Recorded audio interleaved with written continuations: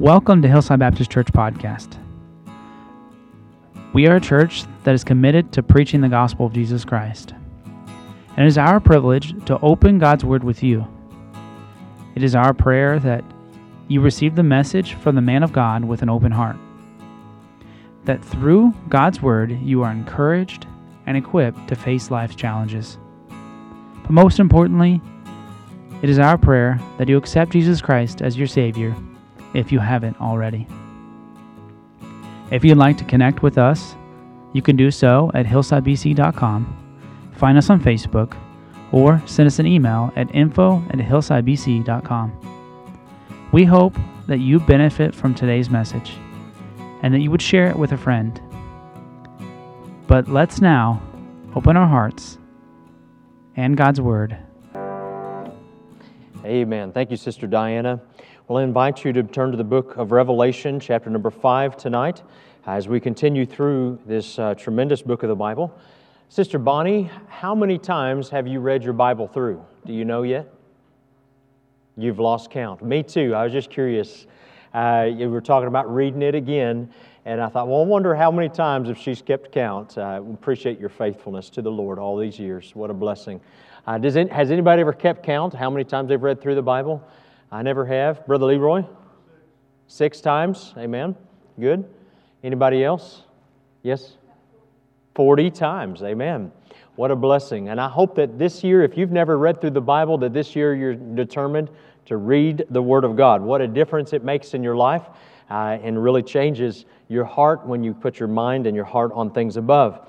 Also, I was just blessed by the many just different testimonies here tonight. Everything from some of our newest members to those that have been with us a very long time, and just a blessing to know that our God is faithful. Well, in Revelation chapter 5, we're going to see Christ lifted up, and we're going to answer this question: is He worthy?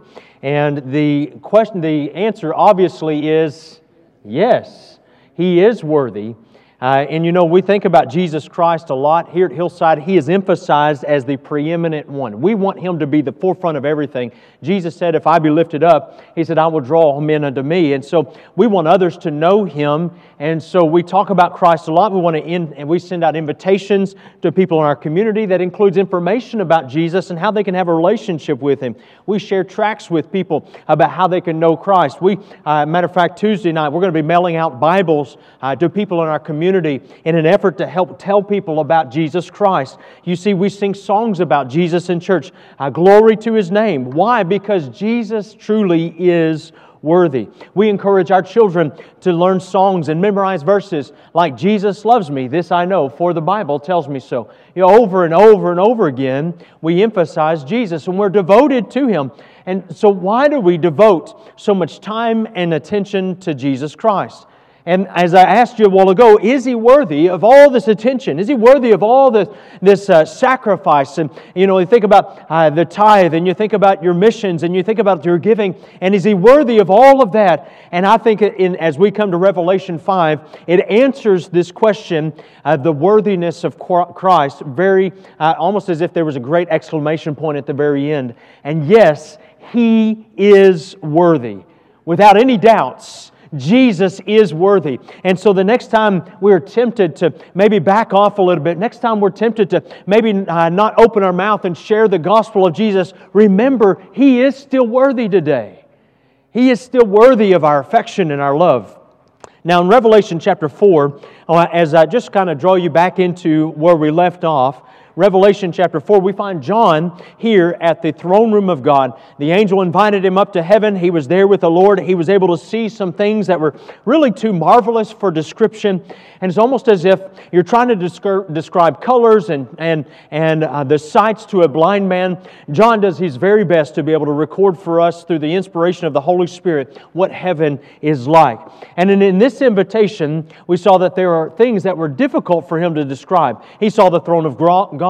He saw the 24 elders sitting around the throne. He saw the 4 beasts that continued to sing, Holy, Holy, Holy, Lord God Almighty. He saw the worship of the beasts and the elders of Him that sat on the throne. I tell you, it was just a tremendous chapter as we saw the throne of God. And yet, the one thing that has been missing from all of that is the Lamb. Notice we haven't seen the Lamb yet, but now Jesus makes His grand appearance in chapter number 5, and we see the Lamb of God step into the spotlight here, and He fills the stage of all that's going on, and His magnificence cannot be understated, as every eye is drawn to Him, and the response is at the end of the chapter an endless applause. I tell you, it is a glimpse of this special time of worship that that even today we try to be a part of as we sing songs to the Lord. That is our desire, is that it would inspire us to set our affection on the Lord. A.W. Tozer said, "What is worship?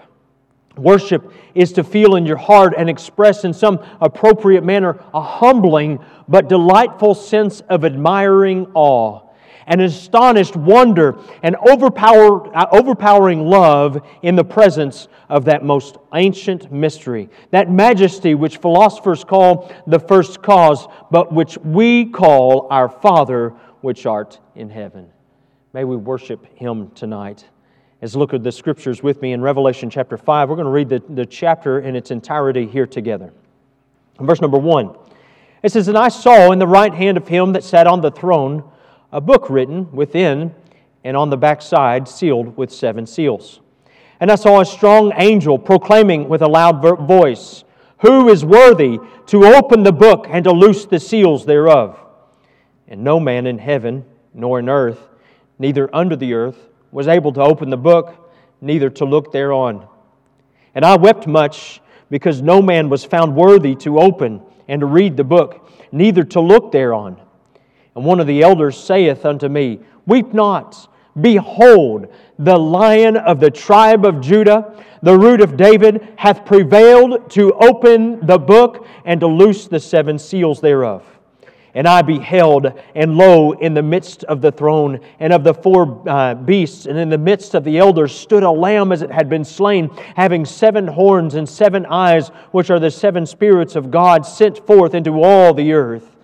And He came and took the book out of the right hand of Him that sat upon the throne. And when He had taken the book, the 4 beasts and the 24 elders fell down before the Lamb, having every one of them harps and golden vials full of odors, which are the prayers of the saints. And they sung a new song, saying, Thou art worthy to take the book and to open the seals thereof. For Thou wast slain and hast redeemed us to God by the blood out of every kindred and tongue and people and nation, and hast made us unto our God kings and priests, and we shall reign on the earth.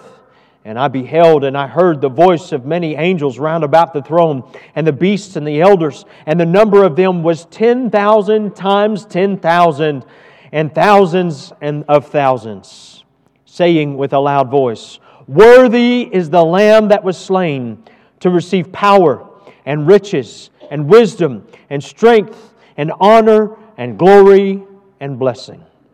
And every creature which is in heaven and on the earth and under the earth, and such as are in the sea, and they that are and all that are in them, heard I saying, Blessing and honor and glory and power be unto Him that sitteth upon the throne, and unto the Lamb forever and ever. And the 4 beasts said, Amen. And the 24 elders fell down and worshipped Him that liveth forever and ever. And all God's people said, Amen. Father, thank You for this wonderful, wonderful passage. Lord, just a picture for us of all the incredible beauties of worship that we will behold and even be a part of one day. And Lord, may even now, Lord, as we lift our voice to You in song, may it be a sweet savor unto You. May it be just an offering of praise that's acceptable in Your sight, O Lord. And so, God, would You help us, Lord, to see tonight in our heart of hearts, Lord, in our desire that You are worthy. We love You, Father, in Jesus' name. Amen. As we see in Revelation chapter 5, there's a couple of things I want to point out here. And in the first 4 verses, I want you to see that the challenge of God here is proclaimed. So in this first section, in verses 1 through 4, there is a challenge that is revealed to men and to angels, to principalities and powers. He reveals it to everyone. Who of all of God's creatures is fit to rule the world? who is worthy to receive the scroll. Now listen, in verse number 1, he says, our attention is drawn immediately to the book. Now the book, in our mind, we think of a book and we see a binding, something like this that opens out flat, but in that time it would be more of a rolled parchment, something that would be almost like a scroll. And so as a result, this scroll is what I'll refer to it as, but this scroll would represent the title deed of the earth. Now, this title deed was given by God to Adam, who lost it through his sinful fall, and so now Satan holds that title deed. But listen, for that reason, Satan is in control of the world, and from the time of Adam until the glorious appearing of Christ. But listen, John wept because he knew that this scroll represented this title deed to the earth, and that as long as it was left sealed, Satan remains in control. But listen, there is coming a day when our God, who was victorious over the grave, will be victorious in this earth as well. I'm telling you, this is a tremendous passage as we come here and we see all of these things unfolding at the throne of God. We see that our God is not some puny, pathetic God that so many of the world want to make us believe, but instead He is alive. He is a God who is still living today, and He is still at work, and His purposes will not be usurped by some little Satan and his minions. Listen, we serve a tremendous God today. You see, an illustration of this is seen in the Old Testament book of Jeremiah. Look in Jeremiah chapter 32 with me in just a moment. Jeremiah had warned Israel that if they did not repent of their sin and turn to God, they would go down into captivity for 70 years. We saw this happen in history. You can go back and see this it's played out in the Old Testament. But Jeremiah was writing before this. And because they refused the warning of God, their judgment was imminent. And so through the same mouth of the prophet, God promised that they would go down into this captivity and for 70 years, but one day they would return unto the land that God had given them. And so to prove that they would return, God told Jeremiah to do something strange. God always does interesting things, doesn't He? He's not a God that is just kind of bland. He's a God of creativity. Man, I'm thankful that for many years our country has been a blessed country because we've feared the Lord. But we see those blessings slipping away because we have turned our back on Him. But one of those blessings is creativity. America has led the way for many years as being a creative nation. We create a lot of things. Well, one of the things that God did was He told Jeremiah to go down and to Hanamiel, and this is Jeremiah's cousin. He had a piece of ground. He said, listen, I want you to buy this ground from your cousin, even though it will be worthless in your lifetime. You see, one day your descendants will be able to own this property. And so the Bible teaches us that Jeremiah went down and bought the property. Look at Jeremiah 32, verses 9 through 12. It says, and I bought the field of Hanamiel, my uncle's son, that was in Anathoth, and weighed him the money, even 17 shekels of silver. And I subscribed the evidence and sealed it, and took witnesses, and weighed him the money in the balances. So I took the evidence of the purchase, both that which was sealed according to the law and custom, and that which was open. And I gave the evidence of the purchase unto Baruch, the son of Neriah, the son of Maaseiah, in the sight of Hanamiel, mine uncle's son, and in the presence of the witnesses that subscribed the book of the purchase before all the Jews that sat in the court of the prison. Now, let me just kind of remind you. So the prophet comes to his secretary and said, okay, this is what I want you to do. You're going to make this. We're going to seal this. We're going to make sure that everybody in the gate knows what's going on. There's a transaction being made. I'm purchasing this land. And then we're going to take it. We're going to put it in a jar. We're going to seal it up. We're going to preserve it because one day my descendants will be back to this place and they're going to be able to receive this land. Now, obviously, if you were Jeremiah's cousin, if you were these guys sitting in the gates, then they're going to be thinking, well, why in the world would you waste your money on this land unless he truly believes what he's teaching? You see, and Jeremiah really believed everything the Lord had told him. He believed that they would be taken into captivity, but he also believed the promise that they would one day return. You see, but in this, what we see is this idea that they would take this parchment, this scroll that had the title deed, and they would seal it, just as we see in Revelation. And it's the same picture in the Old Testament that we see now in the New Testament, that as John is looking at the throne of God, and he sees this angel, and this angel is proclaiming, who is worthy, we see that there is one person, and one person alone, that is able to open the seals. Listen, all through heaven, all through hell, all through the earth, there was no one that was worthy to open this seal, because none of us could ever purchase back this land. Only Jesus Christ. And so when we go back to this scene in Revelation, we find this angel has gone forth and he's looking. Who would be the rightful heir of the world? Listen, many people over the years have thought that they were willing to rule the world, right? We think of Alexander the Great. He went forth to conquer and did conquer. Genghis Khan, or maybe Napoleon or Hitler.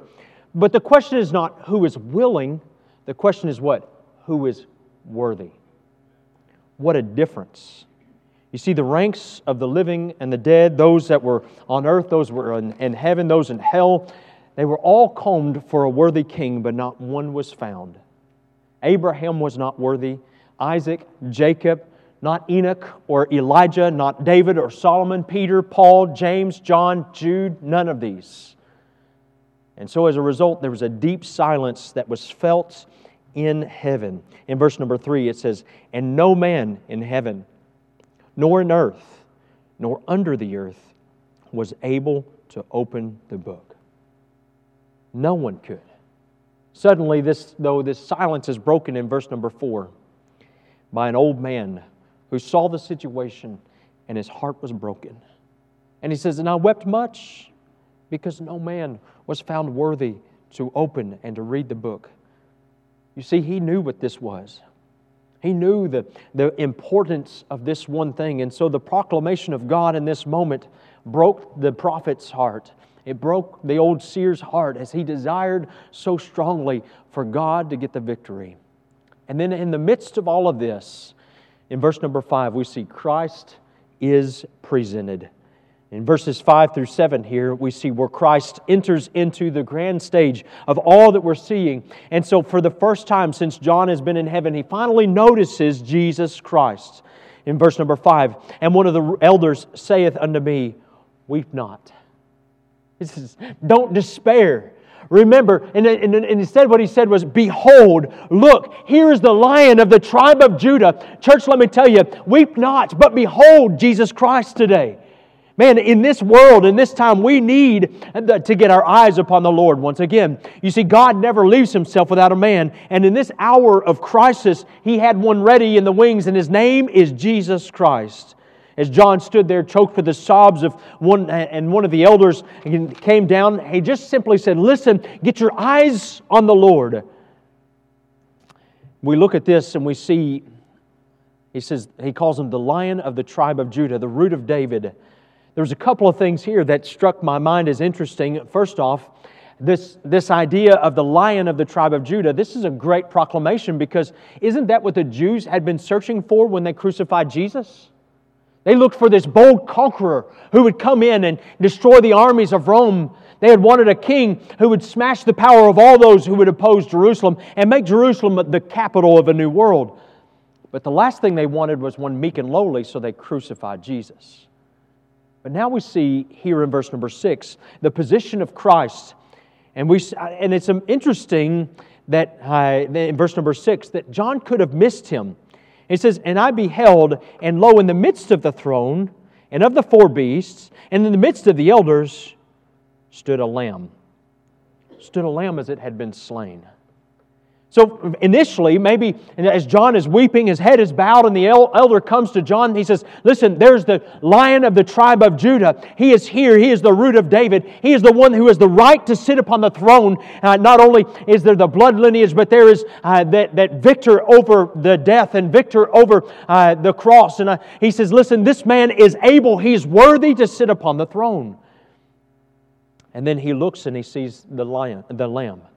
Now, there's a couple of things about John that I love. One, as we go through the book and the Gospel of John, It's interesting to note that John oftentimes refers to himself as the one whom Jesus loved, or the beloved of Christ. He truly loved Jesus Christ. So it's not like as if he wouldn't have recognized Christ, but maybe he was so taken up with all the sights and the glories of what heaven must have been, and so preoccupied with the throne and the emerald rainbow and the thundering and the lightnings and the sea of glass and the elders and the cherubim and all that he was seeing there, he completely missed the Lamb. Let me just point out, this is a warning we must all heed. You see, among all the trappings, among all the things, we can miss Christ amongst all the glitter of this world. We can come and go about our business. We can even listen to sermons and hear and read passages from the Word of God. We can sing our tremendous hymns of the faith, and yet we can still miss the Lord in the midst of it all. Remember the promise of Christ that He said to us in Matthew 18 and 20. He says, "For where 2 or 3 are gathered together in My name, there am I in the midst of them." And so it's easy to be able to look at John and say, "John, how could you miss Jesus standing there in the midst of all that's going on?" But let me just say that sometimes, Christian, we can be guilty of the same thing. We can be guilty of coming to church, and we can be guilty of singing the songs, but our heart's not in it. Our passion is not for the Christ, but it's for our own, maybe the pot roast in the stove or whatever it may be. I don't cook. Do you cook them on the stove? I don't even know. But listen, our concerns and we could be consumed with everything else in the world except for Him. And Paul says this, "If you then be risen with Christ, seek those things which are above, where Christ sitteth on the right hand of God. And set your affection on things above, not on things of this old earth."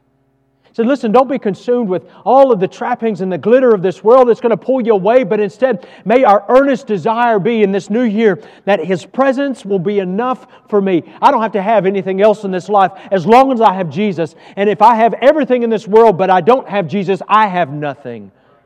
You see, because my desire, my hope and my prayer is that we will know Him more than any other time in our life. And so we see the position of Christ right in the midst of all. But in the second part of this verse, we also see the passion of our Lord and Savior Jesus Christ. Look in that verse with me as we continue. It says, "And in the midst of the elders stood a lamb as it had been slain, having 7 horns, 7 eyes, which are the 7 spirits of God sent forth into all the earth. And He came and took the book out of the right hand of Him that sat upon the throne." As John turned to behold a lion, what he saw instead was the Lamb. Listen, the Lord Jesus Christ is called directly the Lamb of God only twice in the Old Testament, in Isaiah 53 verse 7, as well as Jeremiah 11:19. But in the Gospels, again, only twice. John 1:29, John 1:36, we see John the Baptist refers to Him as the Lamb of God. In the book of Acts, one time, and only once in the epistles is He called the Lamb of God. But here in Revelation, He's called the Lamb of God 28 times. Thank you. I was looking for that response. You know, as a lamb, He came to save. But as a lamb, He comes back to subdue. You see, He's just as powerful the first time as the second time. Jesus Christ, the same yesterday, today, and forever. You see, in Revelation, we see that Satan postures himself as the great red dragon. The world powers during the tribulation will be placed in the hands of the fearful beast. The militant foes of God are massed on the earth and in heaven and hell, and they are numbered by the countless millions. Yet against all of them, God sets His Lamb. And let me just tell you, if we read the back of the book, we win. He wins. Listen, that one lamb is enough. And sometimes we wonder, God, do you need a little help in this situation? Lord, can I help you along in this, answering this prayer request? Amen. But I remind you, He doesn't need our help. He doesn't need us to come along beside Him and give Him a, "Come on, God, get into gear." Listen, His timing is perfect. His ways are higher than my ways. And I don't always understand, but I can tell you this, I can always choose to trust Him. This is what Paul says in 1 Corinthians 1, 27 and 28. He says, "But God hath chosen the foolish things of this world to confound the wise, and God hath chosen the weak things of this world to confound the things which are mighty, and the base things of this world, and the things which are despised hath God chosen, yea, and things which are not, to bring to naught things that are." You see, this is no ordinary little lamb. It wasn't Mary's little lamb. Amen. This is the lamb that had the 7 horns of omnipotence, the 7 eyes of omniscience. The Bible says in 1 Corinthians 1:24, "But unto them which are called both the Jews and Greeks, Christ, the power of God and the wisdom of God." This is Jesus Christ tonight. Suppose someone would have asked him, "Listen, what is the basis of your claim to be able to grab the title deed to the earth?" There's 3 things I will mention. 1, Christ is worthy because He is the Creator. Remember, in John 1 through 3, we see that in the beginning was the Word, and the Word was with God, and the Word was God. And we see even later, I think it's verse 3, it says, "And all things were created by Him, and without Him was not anything made." Listen, Jesus Christ was there. He was the one that was active, just as the Father and the Spirit, in the work of creation. And so He was there because He is the Creator. He is able. The second thing we see, this world belongs to Him because of Calvary. He redeemed us. Sometimes I think we forget what it cost Him to redeem us. Listen, He bought it with His own precious blood. Now I belong to Jesus. I belong to Him. And then thirdly, one of these days, very soon I believe, it will be His because of conquest. You see, the only language the unregenerate heart of man understands is that language of power. And one of these days, in the battle of Armageddon, Jesus Christ will come to destroy those who rise up against Him. You see, yes, He's a lamb, but don't mistake Him for some sort of weak creature. He is the Lamb of God who comes to take away the sin of the world. What a tremendous Savior we have. Now, as we see the final portion of this, we see the choice of God is praised. As we see all that's going on, we see the proclamation, we see the problem that was there in verses 1 through 4. No one was worthy. We see the position of Jesus Christ, and now we see God, His choice is praised. Verse 8, it says, and we pick up here, "And when He had taken the book, the 4 beasts and 24 elders fell down before the Lamb, having every one of them harps and golden vials full of odors, which are the prayers of the saints. And they sung a new song, saying, Thou art worthy." He says, well, listen, we know You're worthy. We know You're able. You see, once the Lamb is introduced, this worship is immediately ascribed to Him. There was no lag time here. It was almost as if John saw, there He is, there's the one. And as soon as he receives the scroll, all of heaven rejoices because Jesus Christ is worthy. Neil Martin, who was a member of the British Parliament, was once giving a group of his constituents a guided tour of the House of Parliament in England. And during the course of the visit, the group happened to meet Lord Halsham. And he was then the Lord Chancellor, and he had all of his regalia of everything on of his office. And so when he saw Martin among the group, you remember his first name is Neil Martin, he said, "Neil!" Well, then everybody in the group immediately obeyed and they kneeled before this one. You know, it's kind of a silly illustration, but the realization is as soon as Christ was recognized for who He is, they all began to worship. You see, may that be our heart's position tonight. As soon as we recognize who He is, may we choose to worship. Verse number 10, as he says, or he goes on in verse number 9, let me continue there. It says, "For Thou wast slain and hast redeemed us to God by Thy blood out of every kindred, tongue, and people and nation, and hast made us unto our God kings and priests, and we shall reign on the earth." Listen, these creatures, all that are in heaven, they take their prayers before God. I love that verse number 8 helps us to see, listen, that our prayers are never unheard. Never stop praying. Never stop seeking the Lord. Christ even said this. He said, "Man, not always to pray and not to faint." He says, listen, make sure that you continually give yourself to prayer. John Phillips wrote of this moment. He said, "Oh, the wonder of it all, that heaven's beloved should beggar himself, should be born in a barn, should be commonly called the carpenter's son, should journey through time as a homeless stranger in the very world His hands had made, should suffer unspeakable indignities and barbarities at the hands of His creatures, should be butchered on a cross, and above all, should be made sin." These are wonders that will never cease to draw out the awe and worship of those at the very focal center of things in glory. You see, that's why we worship Him today. We worship Him because He is our Lamb. It is Calvary that fills their vision. It is Calvary that prompts their worship. And as we sing praises to Him, I can't help but also be drawn back to Calvary and drawn back to that day in January 31st, 1988, when I put my faith in the Lord Jesus Christ. But even more, 2,000 years ago, when Christ would hang on the cross for me. There's an old song that we sing sometimes. It says, "I love to tell the story." And it says this, "And when in scenes of glory I sing the new song, 'twill be the old story that I have loved so long." Man, what a glorious thing. Worthy is the Lamb that was slain.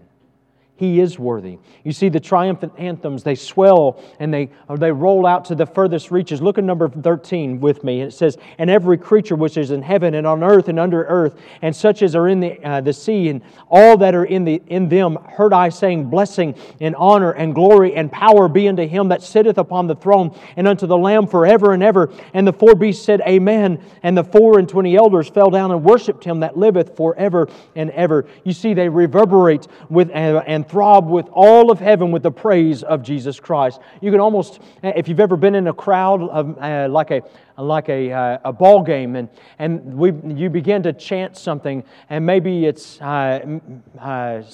defense at a football game. You'll hear the crowd begin to chant defense, defense, and over, and you hear the crowds just really racket it up, and it's almost like that as John hears all the mighty voices in heaven and chorus singing, "Worthy is the Lamb that was slain, worthy is the Lamb that was slain, power and riches and wisdom and strength and honor and glory and blessing. Worthy is the Lamb." You see, but this praise is not isolated to the throne, and it can't stay in our church buildings. You see, this praise needs to go out.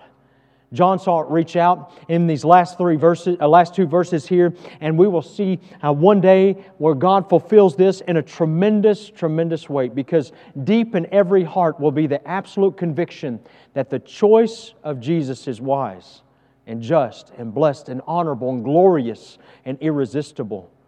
And God has placed into the hands of men our decision whether we will accept Christ as our Savior or not. But the decision whether we will acknowledge Him as Lord is not ours.